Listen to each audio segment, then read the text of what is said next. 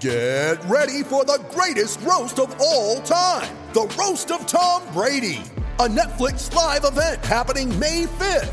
Hosted by Kevin Hart, the 7-time world champion gets his cleats held to the fire by famous friends and frenemies on an unforgettable night where everything is fair game.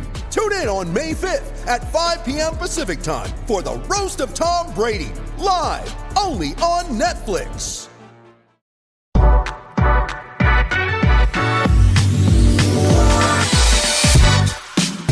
All right, welcome back into the Nick Bob podcast. Obviously, it is a Husker bye week, so there is obviously no game recap pod with yours truly and Bo Robert Roode. It is just me and you today on the pod. I kind of divulged this on the last wine pod, but I had hernia surgery last Wednesday morning. So I have been I've been parked on the couch, man. I haven't been able to do anything for the last handful of days. I'm taping this. It's Sunday, September 25th to about 6:30 in the evening. I haven't been able to do anything for the last handful of days. I've had a lot of time to think, and of course, a lot of time to watch games on a college football Saturday. So I got some takes from the couch, baby. Got a lot of things to get into. So to sit back, you guys can kind of be my therapist here. So we'll start with this. I, like a lot of you, sat and watched Adrian Martinez lead Kansas State over undefeated top 10 ranked Oklahoma in Norman, Oklahoma on Saturday night, the team that just made Nebraska look like a junior varsity team. Martinez was the best player on the field, and then obviously his signature play of the game, the scramble run on 3rd and 16 was the play. It's just an incredible play. You could almost, on the replay, it looked like you could see Martinez smiling as he hit the sideline on that run that sealed the game. And then, of course, he took a bow as he scored the explanation point touchdown to go up 14 late to pretty much make it a done deal for Kansas State to beat Oklahoma. And, man, that had to have felt good for Adrian Martinez, man. 4 straight years of coming up short, close losses, not coming through, getting blamed, then having to change schools, and then to get it done in a big game, in a big spot, on a big stage, finally has to feel amazing for Adrian Martinez. And it's been almost 24 hours now since the game. It has been so interesting to watch the reactions from this performance from Martinez in this game. There was kind of a revisiting of his entire career that was kind of unfolding on Twitter afterwards, a reflection on Martinez and his arc and journey as a player.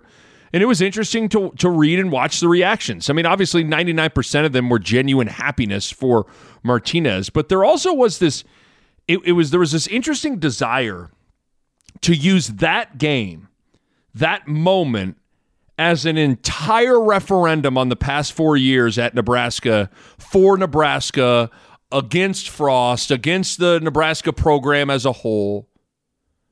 And while I get that, I also saw some people somewhat disregarding certain facts from the past as well. But as we all know, the Martinez story is a really, really, really complicated one.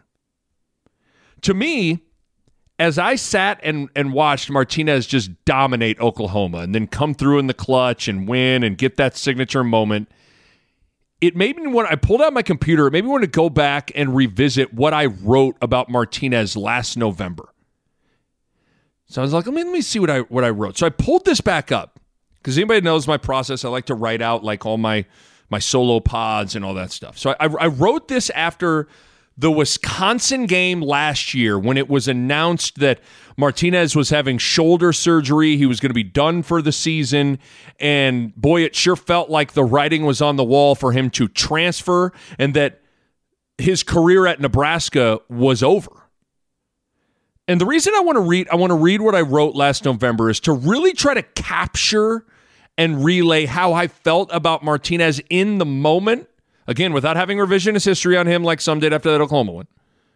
But to really capture how I felt about Martinez in that moment, but to also kind of give a sense of his journey leading up to last night and what made that moment so special for Martinez. Just listen to this. Here's what I wrote about Martinez last November, trying to put a bow on his career and his time at Nebraska. I started with this. So, hype, who you are associated with, and first impressions can shape so much. 4 years ago, now 5, Scott Frost was the hottest coach in the country. Central Florida was undefeated. He was on his way to winning National Coach of the Year. And at that point, his track record and reputation with quarterbacks and offense were basically impeccable. Mariota, Vernon Adams, Mackenzie Milton, all elite quarterback performers. And then the offensive output spoke for itself from his time as the offensive coordinator at Oregon and then his time as head coach at Central Florida. I bring that up because it's important in the framing of Martinez and his arrival at Nebraska. This was the best quarterback coach and offensive mind who was the hottest coach in the country. This guy, Adrian Martinez, was his hand-picked guy.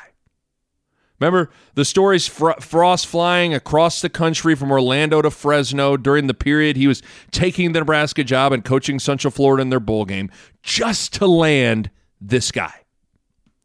Frost had a chance to take Joe Burrow, an Ohio State transfer who's got family ties to Nebraska. No thanks. I got Adrian Martinez. So this was the hottest coach in the country.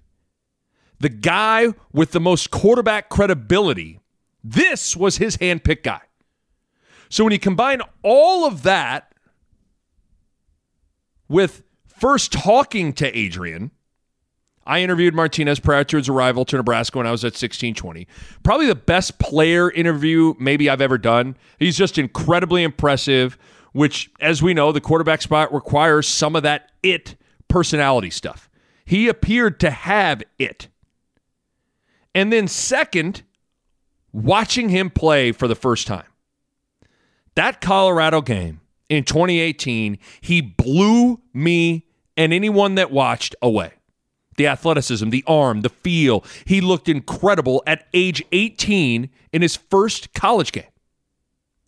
And although Martinez got banged up at the end of the game and Nebraska went 4-8 in that first year, when you saw the natural ability combined with what he did on the field as a freshman, it made sense that he was a Heisman candidate heading into his sophomore year, which is an incredible moment in time to freeze and then fast forward to now. Nobody saw this Martinez roller coaster of a career coming. And nobody really saw this level of losing coming from Nebraska for the next 3 and then 4 years. With Martinez, the hype, being the hand-picked guy by the quarterback and offensive guru, combined with the first impressions of watching him, it's amazing to think that this is how it could end at Nebraska. Adrian Martinez, Heisman candidate to being benched at one point. Jaw-dropping plays to forehead-slapping, game-losing mistakes. All-time career offense leader in Nebraska history, 4 straight losing seasons. Arguably the most talented quarterback ever at Nebraska, 0 bowl game appearances. How can all those things be true? How? The Martinez story is head-scratching and complicated to explain. Adrian Martinez is an example of how stats can be a bit misleading, but also illustrates the realities that football is the ultimate team game. Stats being misleading because of the fact that he is the all-time career offense leader at Nebraska, yet has a losing record as a starter. Didn't have 1 winning season and didn't have a single bowl game appearance. But, in my opinion, Adrian Martinez never had enough around him.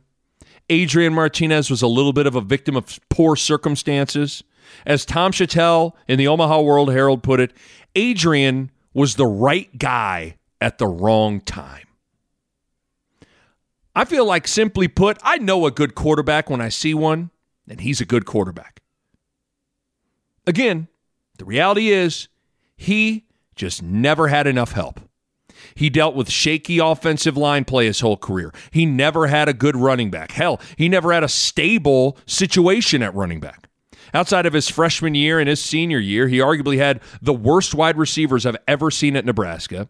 He had basically the worst special teams in the country, which constantly puts him in terrible field position, and having a bad field goal kicker impacts the red zone, and poor special teams cost Nebraska games, which impacts his record as a quarterback.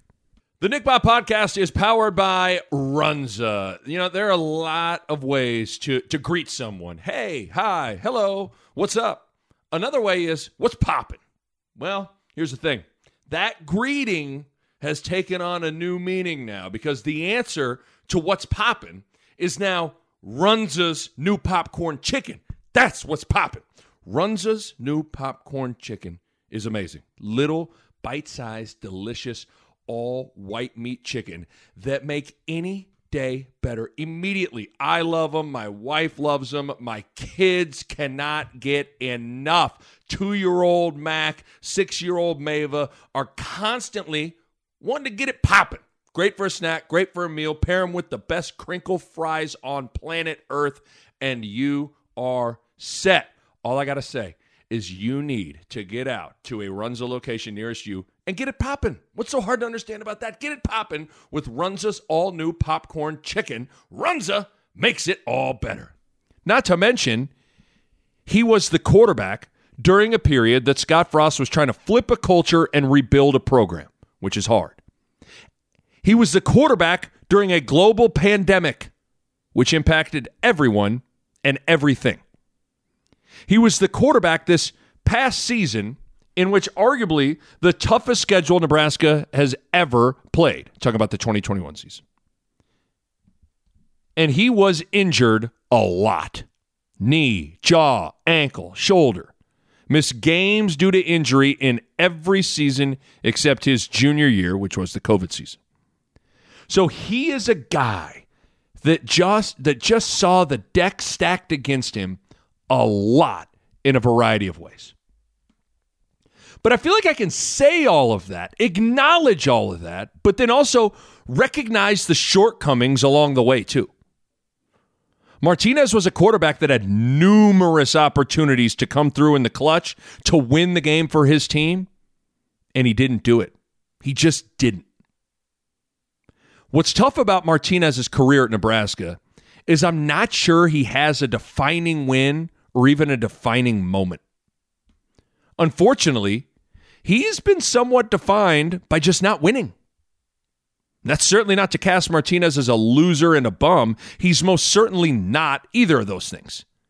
But ultimately, I think I'll remember Martinez the player at Nebraska like this. An incredibly talented player who didn't get enough help around him and just didn't win. He's kind of like the Pistol Pete Maravich in Nebraska football. Incredibly talented player who didn't win. But I'll also say this about Adrian Martinez. His toughness and who he is as a person are maybe his greatest attributes. His grace under pressure and in the spotlight has been impressive. The way he has navigated being one of the most famous people in Nebraska for 4 years has been impressive. A-plus person, 5-star dude. We all know the pressure that the starting quarterback is under at Nebraska. This fan base is passionate. And he always was a stand-up guy. He never made excuses. He always took ownership. To lose consistently, get criticized frequently, and to stand up after each game and conduct yourself the way he did to the media is not easy. Imagine being 18, 19, 20, 21 years old. You're halfway across the country away from your home. The weight of the Husker football world is on your shoulders, and you just can't get over the hump. And you are getting criticized a good amount of the time. I know I wouldn't have handled it as well as he did, and I'm fairly certain you wouldn't have either. He was a guy that was easy to root for, fun to watch play, seemingly checked every single box you could ever want from a quarterback, an athlete, and a role model, except winning. And in a bottom line business like sports, that's where Adrian Martinez's legacy gets complicated. But I'll say this. In sports, there are no guarantees. You can do everything right and still come up short. If this is in fact for Adrian Martinez's career at Nebraska, all I can say is that guy was a thrill and a joy to watch play every Saturday. And even though he didn't win, and he didn't get that redemption moment this season, what I've come to realize when I reflect on my life and my athletic career is this. The only true pain and regret that comes from sports isn't necessarily the final outcomes. It's in the process of what you did during the journey. If you gave the game and your team everything you had to give, the deal we all sign with this thing we call sports is you have to live with the results and how the chips fall.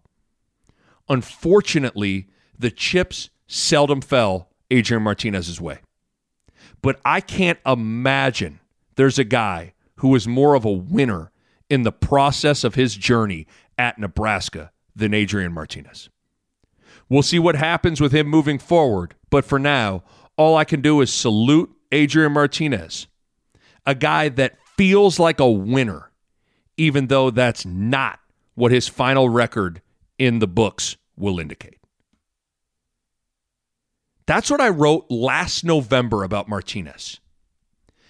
It's so interesting to capture that and then fast forward a handful of months later to Norman, Oklahoma, taking on the top 10 Sooners in a Kansas State helmet.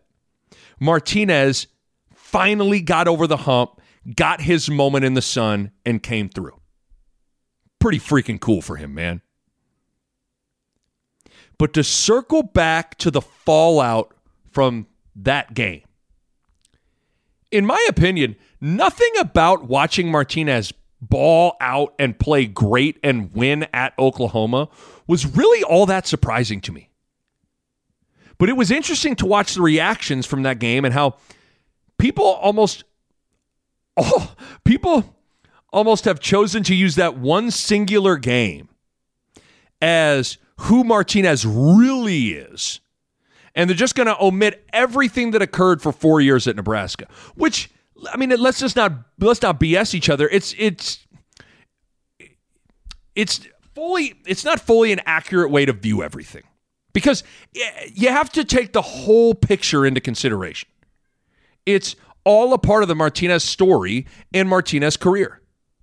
I mean, let's not lose sight of the fact that Martinez in Kansas State the week before lost to Tulane at home and scored like 10 points. I mean, let's not let facts get in the way of the narrative that people want to believe, you know? But if you listen to me over the years and you listen to what I just wrote about him, it's pretty clear that I'm a big Adrian Martinez fan. But I also think it's important to be objective in this discussion. Again, I am happy for Martinez, and I'm so glad that he had his moment at Oklahoma. But let's tell the whole tale, because there's a lot to unpack with Martinez, and the fact that, you know, the conversation surrounding him will almost always inevitably be brought back to Nebraska and Scott Frost and his 4 years as the starter there. It's like everything he does on Saturdays this year playing for Kansas State will be kind of brought back to be used against Nebraska, for Martinez, against Martinez, whatever. I guess that's just the reality of the deal. One of the questions that was always kind of permeated during Martinez's time at Nebraska and was prevalent again after the Oklahoma win for Martinez was the past 4 years at Nebraska. Was Martinez the problem, or was it Nebraska that was the problem, and Frost, and were there deeper issues than just one player? Because after that game, I saw a lot of this on Twitter. You see, Martinez was not the problem at Nebraska. I saw a lot of that. And it's so interesting. One game seemed to almost exonerate Martinez and the trial of his time at Nebraska and nailed Frost as guilty on all charges. It's just so interesting. Listen, if I had to cast my official vote and choose one thing, I'd definitely vote that the issues were deeper than Martinez, and Frost was more so the main culprit in the problem than Martinez was. But this is your classic sports situation where multiple things can have some truth to them at the same time. The reality is, guys, both came up short at Nebraska. But it's interesting to unpack. Again, this is the sort of topic where you see in classic sports debate where you are forced to choose a side, dig in your heels, and just, it's kind of silly. This is one of those situations where multiple things can be true at the same time. Nebraska clearly wasn't good enough around Martinez. And I just laid all that out, right? Bad offensive line. By the way, Martinez was sacked 0 times against Oklahoma in that win. Think that makes a difference? Of course it does. But Martinez, we just laid it out. Bad O-line, bad skill guys, bad special teams, clearly a culture issue.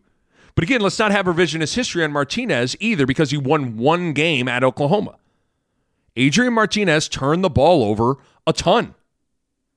28 career fumbles at Nebraska, 16 of them were lost. The NCAA all-time record for fumbles lost is 21, so he almost has the all-time record. He also threw 30 interceptions in his career at Nebraska as well. So again, like while I can 100% acknowledge that Martinez didn't have enough help around him, those turnover stats are real, man.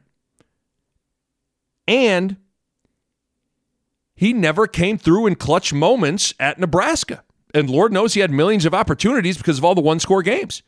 And then he also was a guy that seemingly kind of had a knack for the back-breaking mistake. I love the kid. I support the kid. I supported the kid too. But let's tell the whole complete story. Just because he came through and won a big game at Oklahoma doesn't make the past 4 years of his performances and his games at Nebraska just disappear. It doesn't render his 14-24 record as a starter at Nebraska irrelevant. Again, it's a situation where multiple things can be true at once. Martinez is a really good player. Martinez didn't have enough help around him at Nebraska.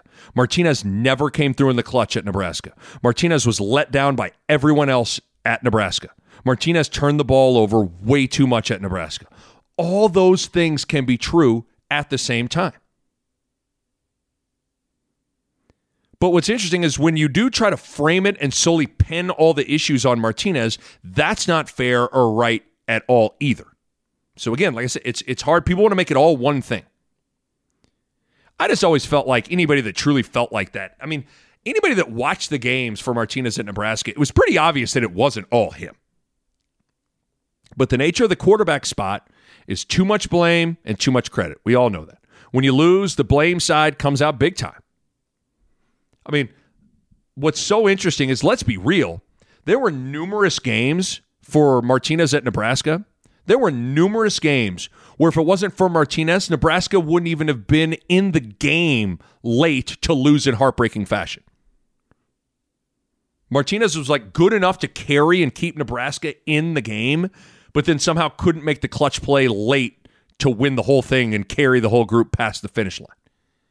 It was just so interesting to watch for 4 years at Nebraska. And then to watch him shift over to Manhattan, Kansas, and watch him get over the hump with better pieces around him. It's fascinating.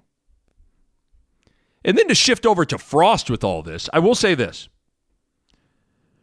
Watching how this season had started, year 5 at Nebraska under Frost, and then without Martinez. Watching it unfold, I think makes it clear that the issues that held Nebraska back were not Martinez. Right? The issues were much, much deeper than one player. So to me, this year so far, I mean, shoot, we're not even to October yet. We're just 4 weeks into the season. This year has provided clarity on some things and then also reaffirmed some things that I already believed. I think this season has provided clarity, for me at least, on Frost as the head coach at Nebraska. We all know now that it needed to be over. It needs to be over, and it is. And we all know now that as long as Frost was in charge, things just weren't going to get better. Because we saw how changing a bunch of things, right? No Martinez anymore. You got a new quarterback. You got 5 new coaches, a new offense, a whole bunch of new transfers and new players. Yet the games and the results looked the same. In fact, they got worse. So there's been clarity with that picture for Frost and everything for me. And then, to be honest, Martinez playing well and beating Oklahoma on the road reaffirmed what I already believed. Adrian Martinez is a really good quarterback, a really talented player. Even though he had never really come through in the clutch, watching him beat Oklahoma and make the plays in the clutch in the fourth quarter somehow wasn't surprising at all to me. I think I always felt like it was an inevitability. It wasn't a matter of if, it was when he finally did it. He's a talented dude, man. I always knew somewhere it was in him to deliver, and he finally did. So it's complicated, man. As you kind of talk this whole thing out, you touch on a lot of things. You may somewhat contradict yourself. You end up talking out of both sides of your mouth with this thing. But the reality is, Scott Frost was flawed for 4 years. Nebraska was flawed for 4 years. But Martinez also had his shortcomings and flaws too. We always want to pin blame and write the story right away as it's happening and unfolding and make it all one thing or have the answer. As it pertains to the Adrian Martinez story, all I know is I was cheering hard for him against Oklahoma, and to watch him finally have his moment after years of losing and years of gun punches, I felt great for him. So cheers to Adrian Martinez. What a moment in what has been one of the most unusual, bizarre, captivating careers you will ever see. Speaking of Frost, and I don't know how much, I mean, I wrote this stuff down because I've had a lot of time. I don't know how much thirst and desire there is to put a bow on Frost time here. But it's funny now that, man, it seems like that Georgia Southern game and like Frost being fired seems like it was forever ago. But I started writing things down, and I came down to 11 moments / games / events / decisions that kind of defined and doomed Frost at Nebraska. I wrote these down. Not necessarily in sequential order or in order of importance, but here they are. Number 1, the Akron game being canceled. The atmosphere was incredible. Nebraska could have easily started 1-0, worked out some kinks, but instead, that seemingly once in a lifetime massive thunderstorm comes through, cancels the game, and then it sets the stage for starting 0-6 in year 1, which kind of set the tone for losing. I really believe if that Akron game gets played, if the storm breaks apart and that game gets played, I think Nebraska wins that game. Doesn't, have that very first game be against Colorado then the following week where they start slow and get down 14-0, if you remember.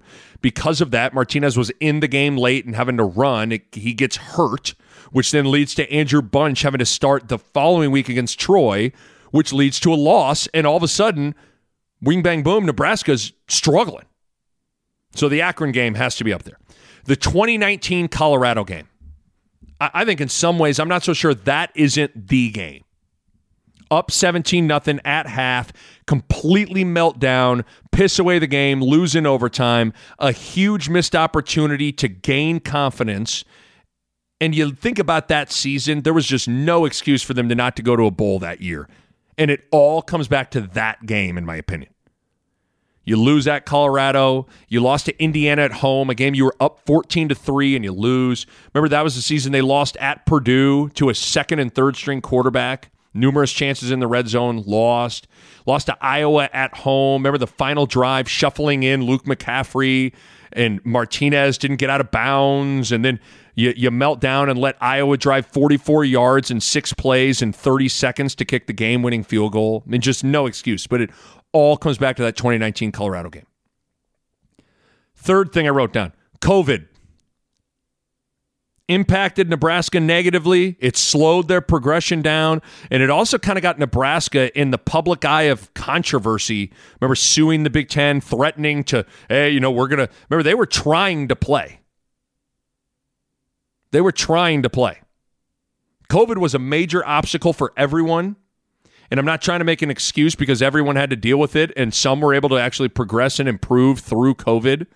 But let's also be honest and acknowledge the fact that when you're trying to build a program back up, a global pandemic isn't ideal. Fourth thing I wrote down. People forget about this. The decision not to go to a bowl game at the end of the 2020 season. I was always firmly in the camp that I thought that decision was idiotic. And I don't know how you don't now view it with hindsight, now that it's all over. Think how stupid that sounds now. Anyone that was arguing and agreeing with Nebraska shouldn't have played in a bowl game, I hope they realize how dumb that was in the moment. I thought it was a terrible decision at the time, and I still do. Nebraska needed every game it could to play, to improve, to progress. And a bowl game would have been big for everyone.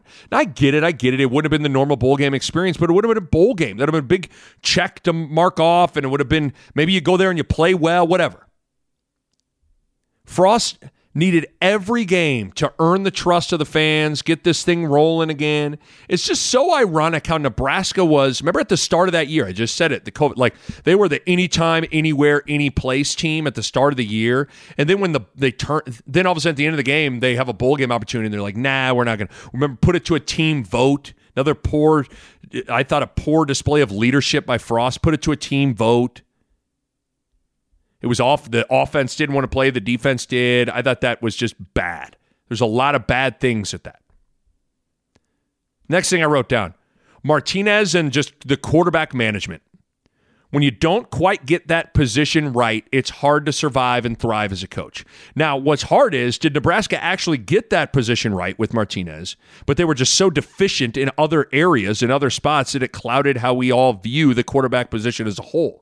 We just spent 20 minutes on that, but nevertheless, I think we'd all agree the quarterback spot wasn't elite during the time that Scott Frost was here. And in Scott Frost's system, that quarterback spot needed to produce at an elite level. When you don't get that spot right, when you don't get enough competition in there, it's usually not going to end well for a coach. Just go look at every coaching tenure that flamed out. 90% of the time, they never got the quarterback fully right, or quarterback play was never fully right. The next thing I wrote down, coaching staff management. I think Scott Frost waited too long to make changes at running back coach, O-line coach, to get the right wide receiver coach in place, and most importantly, to have a designated full-time special teams coach. Because the recruiting whiffs at running back and wide receiver, and then the lack of development in the offensive line, inexcusable. And then obviously we know how terrible special teams were. And to just constantly have it kick you in the butt every Saturday in the fall, and then when the offseason came time to address it, Scott never did, it doomed him. It doomed him. Speaking of O-line, the next reason I wrote down, the trenches never got there under Frost. The reality is the Big Ten Conference is a trenches league, the O-line and the D-line. And the trenches just never got to where they needed to get to have success in the Big Ten, and in particular the Big Ten West. The offensive line was inconsistent and not very good all 5 years. The defensive line wasn't ever fully disruptive enough. Leagues like maybe the American Athletic Conference or the Big 12 even, you may be able to get away with being average in the offensive line and defensive line. You can't get away with that in the Big Ten. You can't get away with that in the Big Ten. The trenches just never got there. Next reason I wrote down,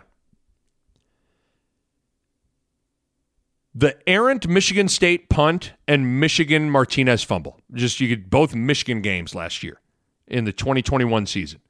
In hindsight, this is just me, I think these two plays are more significant than the Illinois loss was to start the season 2 years ago. Scott Frost had chances, 2 great chances, for 2 great wins. The Michigan game, hell, they went to the playoff, would have been Frost's signature win. And with the way that team performed in East Lansing, dominating Kenneth Walker, to have everything go awry with one errant punt, brutal. You punt that the direction it needs to go, you beat Michigan State. Martinez doesn't fumble driving late, and they find a way to beat Michigan. Everything could be different. But those 2 plays don't go right, everything's changed. And then the last 2 are from this year. The onside kick in Ireland. If you want to trace to the, when the people got out the coffin and the nail, for lack of a better term, it was right after that onside kick. We are almost a month removed from it, and I'm still in disbelief that happened. Up 11, third quarter, all the momentum on your side. Scott Frost kicks an onside kick. I'm someone that had been really in his corner and defending him the whole time he's been here. After that play, it just seemed like, I know for me, I felt like everything changed to a certain extent, and I think for a lot of people, everything changed. Whatever group was maybe riding on the fence went against Frost, and even some believers stopped believing. And then obviously the Georgia Southern game was the nail in the coffin. Worst defensive performance maybe ever in the past 20 years, which is saying something. Gave up 642 yards to Georgia Southern inside Memorial Stadium. After that, it was over for Scott Frost. I could go on for another hour, but those were the 11 kind of moments, games, events, decisions that doomed Frost. The honorable mention would have been trying to get out of the Oklahoma game. Remember that? Hey, brutal. But certainly those 11 to me rise to the top. Here's a few other broad takes I had thinking about Frost over the last week. Bill Moos was bad for Scott Frost. It's funny how we think of certain people when they get to a high position. Everybody needs help. Everybody needs to grow and learn and adapt. And in all reality, even coaches need to get coached, or coaches need guidance. Scott Frost, by all accounts, really lacked organization, lacked details, and some of that could have gotten cleaned up earlier if he had a better and a stronger boss. Bill Moos, by all accounts, was absent. He wasn't around much. He was hands off to a fault. He was back at his ranch in Montana all the time. Frost needed to tighten things up, and he needed someone to get his ass in gear a little bit. And Bill Moos wasn't around to do that, and he wasn't the right guy to do that. I do oftentimes wonder, now maybe Frost was doomed just because of intrinsically who he is. But I sometimes wonder if Trev would have been the AD the whole time, how everything would have unfolded. The Nick Bob Podcast is brought to you by Pella Windows and Doors, and I want to talk to you guys about energy efficiency. And if you go into Pella's website right now, you look at it, and how about this? 1, 2, 3, 4, 5 different types of windows or doors by Pella won the Energy Star 2020 Most Energy Efficient Award. That's big-time stuff right there. And they achieved that in a couple of ways. They got insulated glass, which slows the heat transfer, keeping your home at a more comfortable temperature. They got types of low-E glass, which is a glass coating that has been optimized for your climate. They got triple pane glass, which you can upgrade to for increased insulating airspace. And within all of that, one of the keys is proper installation, which is key for window and doors to perform at their best. And you know the Pella experts are excellent at that. Bottom line, energy efficiency matters in making your home more comfortable, and Pella windows and doors are at the top of the line when it comes to energy efficiency. Check them out online, PellaOmaha.com. That's PellaOmaha.com. But Bill Moos is bad for Scott Frost. The other thing I wrote down, 2019 was the window, man, when we think about this thing. 2019 was the window for Scott Frost and Nebraska, and they missed it.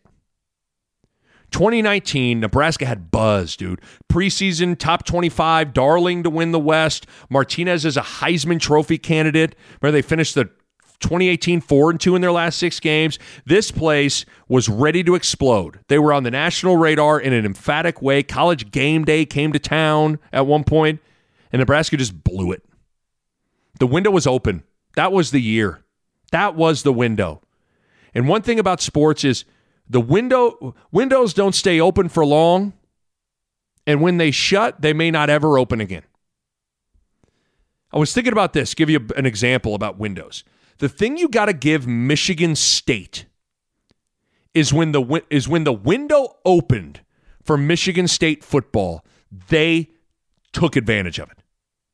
When Penn State hit their skid with the Jerry Sandusky, Joe Paterno scandal, and Ohio State hit the skid with Jim Tressel and Terrell Pryor and Jim Tressel being fired, and Michigan couldn't get their act together with Brady Hoke and various coaching decisions, Michigan State took full advantage. That was their window of opportunity. And they made the most of it. 3 Big Ten titles from 2010 to 2015 and 1 college football playoff appearance. I'm just using that as an example where the window opened and they ran through it. The window was there for Nebraska on a certain level in 2019, and Nebraska blew it. Had a relatively manageable schedule. You had a bunch of hype, a bunch of buzz. You had a wave kind of behind you. Martinez took a huge step back. The running back and wide receiver spots, that development there, the recruiting there was awful. Special teams was bad again. That team had no business only winning 5 games. Again, we went through it. At Colorado, blew it in overtime. Indiana, at home, up 14-3, lose. At Purdue, lost to a second and third string quarterback. Iowa, final drive. McCaffrey shuffling in and out. Martinez didn't get out of bounds. You let Iowa go 40 yards in 30 seconds, kick a game-winning field goal. Brutal. That team, that season, for all its flaws, should have been a 7-win team at least. And then next year, COVID hits, and all of a sudden, it's year 4, and the heat is on.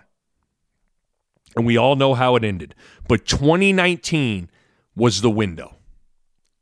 2019 was the window, and Nebraska missed it. Another thing I was thinking about with Frost. I wonder how Frost will be thought of and remembered 15, 20, 30, 40 years from now. First of all, his overall record as a coach wasn't close, but the games were close. I wonder how those things will get sorted out in the future. On paper, he's arguably one of the 2 worst coaches in Nebraska football history. But what's wild is how close he was to winning so many games when he was here. I mean, again, 5-22 in 1-score games. I wonder how history will tell the tale of Frost as a head coach 20, 30, 40 years from now. My guess is history probably won't be kind to him because history doesn't do well with nuance. History is more black and white. Like, here's who this person was. Here's how they performed. Here's what you should think of them. And if you simplify it down to those things, not going to be good for Frost. And then secondly, I wonder how much Scott Frost's coaching tenure will impact his status and place in history as a player at Nebraska. Can people separate the two? I mean, it would be a shame if his failures as a coach spoil his successes as a player. But I fear the first thing people will think of when they hear the name Scott Frost isn't national championship winning quarterback. It will likely be colossal failure as a head coach at Nebraska. But time will tell. The other thing I was thinking about, now that Trev is, hunting for a new coach and all that, Nebraska hasn't had an athletic director and football coach completely aligned and in it for the long haul and came together in a while. Like, you think about it, Bill Moose, Scott Frost. Obviously, both those guys wildly flawed. Bill Moose, not very good at his job, not in it for the long haul. Sean Eichhorst, Mike Riley. We all know about those two guys. Pretty nyeh. Tom Osborne, Bo Pelini. Tom Osborne always felt like he was just helping out. He was just kind of keeping the seat warm until they figured out what they wanted to do. And Bo Pelini had a lot of flaws. Steve Peterson, Bill Callahan, we all know how that was. I think there's a pretty interesting opportunity here where you got an athletic director in Trev Alberts that is in it for the long haul. And I trust that his vision is exactly what Nebraska needs, that he knows what ails Nebraska and what the remedy is for Nebraska. And he'll be able to take that onto his coaching search. And I trust he's going to make a good decision here. I am fully confident in who is making the hire for the next head coach in a way that I haven't been confident in over 20 years. I fully believe in Trev and trust Trev that he is going to make the right decision as athletic director in figuring out who the next coach is. With that being said, speaking of Trev and new coaches, again, had hernia surgery, so your boy's just been sitting on the couch. I sat and watched a bunch of football on Saturday, man. And given Nebraska's coaching vacancy, my analogy, it was almost like I just got out of a long relationship, like I just broke up with my girlfriend, and Saturday was my first night out with the boys, and I'm a single man at the club, and I'm looking around, and I'm like, ooh, look at her. Oh, man, I'm falling in love hard at the club right now. That was my Saturday. And the college football coaching club that I was at as fresh out of a long-term relationship, the three main guys that stood out on Saturday to me were Lance Leipold, Dave Aranda, and Chris Klieman.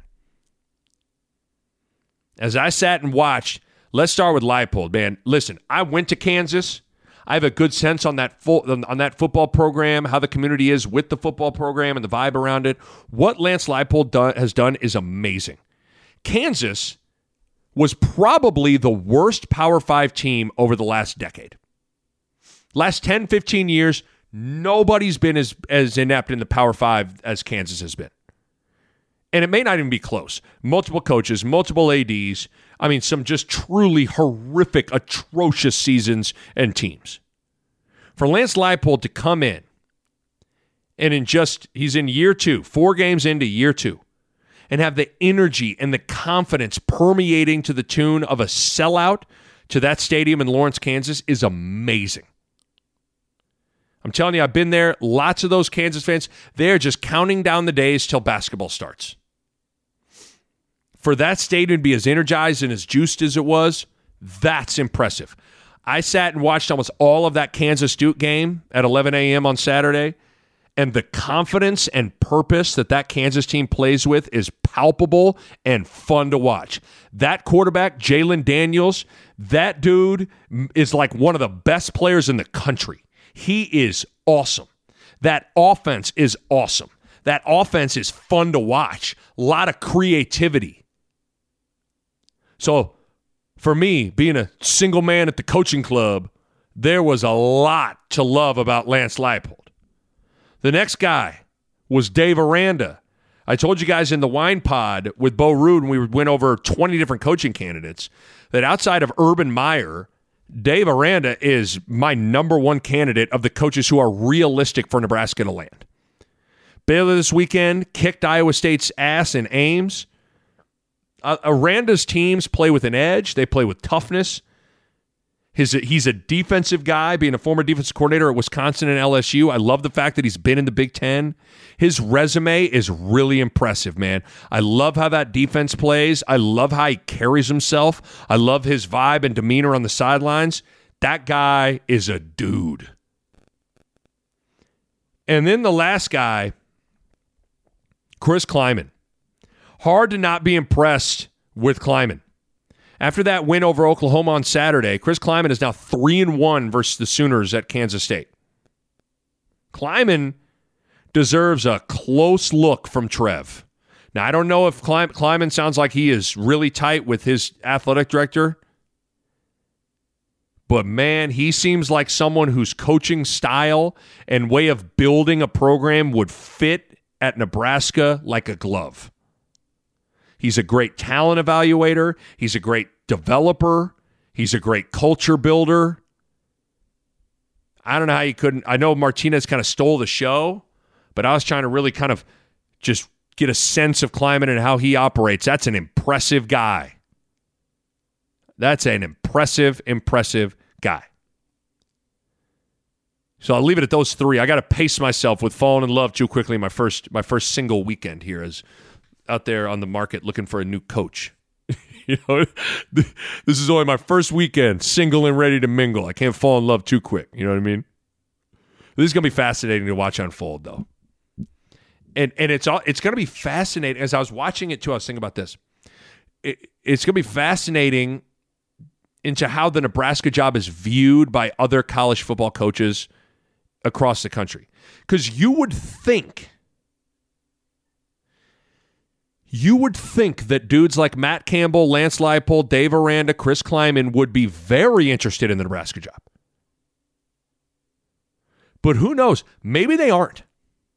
Maybe they look at Nebraska. Maybe Matt Campbell goes, Ames, Lincoln, Iowa State, Nebraska, yeah. Maybe Chris Kleiman's like, yeah, I got my guy Gene Taylor's AD. Nothing. Maybe Lance Leipold's like, you know what, man? I like Lawrence, Kansas. It's a basketball school. I don't necessarily want to be the focal point, and I'm just starting to build this thing up. Maybe Dave Aranda's like, that's been a coaching graveyard. I don't know. All I know is the Big Ten's a hell of a league. It's a better league than the Big 12. When you talk about infrastructure, fan support, money, all those things, Nebraska is a better job than Iowa State, Baylor, Kansas State, and Kansas. It just is. But I don't know if that's how those coaches will view it. Beauty can be in the eye of the beholder as it pertains to coaching jobs. And Nebraska certainly isn't without flaws. It has major drawbacks.